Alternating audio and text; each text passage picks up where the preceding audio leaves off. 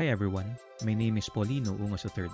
I'm a lawyer, law professor, and a co-author of labor law books published by the Rex Bookstore. If you're looking for a way to listen to short lectures for your labor law review, you're in the right place. Thanks for joining me in my podcast.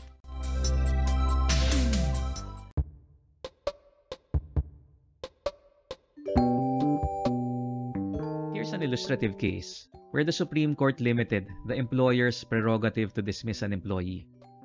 Lamadrid versus Cathay Pacific Airways Limited. In 1990, Cathay Pacific Airways Limited or Cathay hired Salvacion as cabin crew. On May 19, 2007, Cathay received a report that Salvacion and other crew members were caught in possession of goods, specifically bottled water and magazines, after alighting from the aircraft. After receiving a written explanation from Salvacion, Cathay terminated her services effective immediately for committing serious misconduct by removing company property without authorization.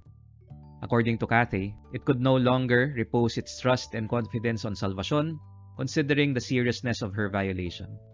Hence, Salvacion instituted a complaint for illegal dismissal against Cathay. Was Salvacion validly dismissed on the ground of loss of trust and confidence? The Supreme Court ruled in the negative. Salvacion was found to have been illegally dismissed from employment. The court explained that Salvacion's termination was not commensurate to the infraction committed. There is loss of trust and confidence when an employee fraudulently and willfully committed acts or omission in breach of the trust reposed in him or her by the employer. Two requisites must be complied with to justify this ground for termination. First, the employee must be holding a position of trust, and second, the employer shall sufficiently establish the employee's act that would justify the loss of trust and confidence. The act must be characterized as real, wherein the facts that brought about such act were clearly established, and that the employee committed the same without any justifiable reason. Cathay was found to have complied with the two aforementioned requisites for loss of trust and confidence. The court declared that Salvacion's position was imbued with trust and confidence. The court then found that the nature of Salvacion's duties and obligations required the highest degree of trust and confidence because she had in her control properties of Cathay. In this regard, the court held that Salvacion's position was imbued with trust and confidence. According to the court, she had in her custody and control company properties which are of significant value, and she also had the responsibility of informing the in-flight service manager whether there was defective or missing equipment. Moreover, she had oversight over 2 to 4 cabin crew members assigned in her section of the aircraft and rated their performance for promotion purposes. She had been entrusted with the custody and control of valuable company properties in the normal and routine exercise of her duties. Likewise, the court ruled that the airline clearly demonstrated that Salvacion committed an infraction of company policy that breached its trust and confidence on her. Said the court, pilferage of company property is an act characterized by fraud or dishonesty, which may be meted with summary dismissal as specifically provided in Cathay's disciplinary and grievance policy.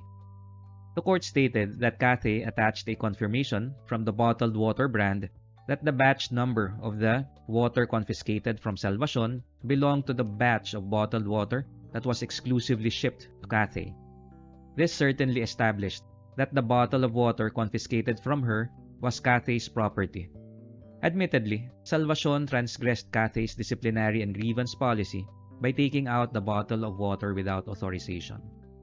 The court stressed that Salvacion's infraction was clearly a case of misconduct, considering that it is a transgression of some established and definite rule of action, a forbidden act, a dereliction of duty, willful in character, and implies wrongful intent and not mere error of judgment.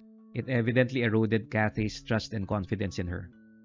However, the court also considered that this was Salvacion's first infraction in her 17 years of service in the airline, which involved a mere bottle of water. Thus, although Cathay had laid down penalties for violation of its policies, the court cautioned that all surrounding circumstances must be considered and the penalty must be commensurate to the violation committed by an employee.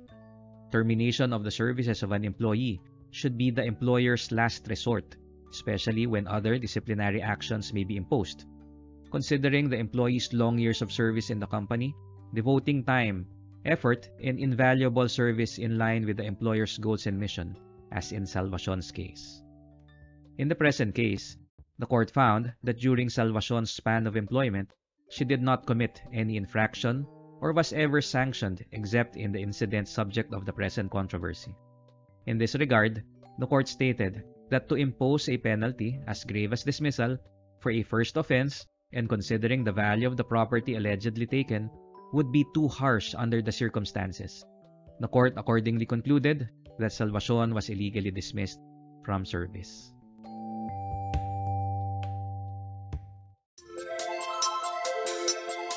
You've been listening to Paulino Ungos III's podcast. If you found this episode helpful, please share it with at least one bar reviewee or classmate you know. Thank you again. Have a great day.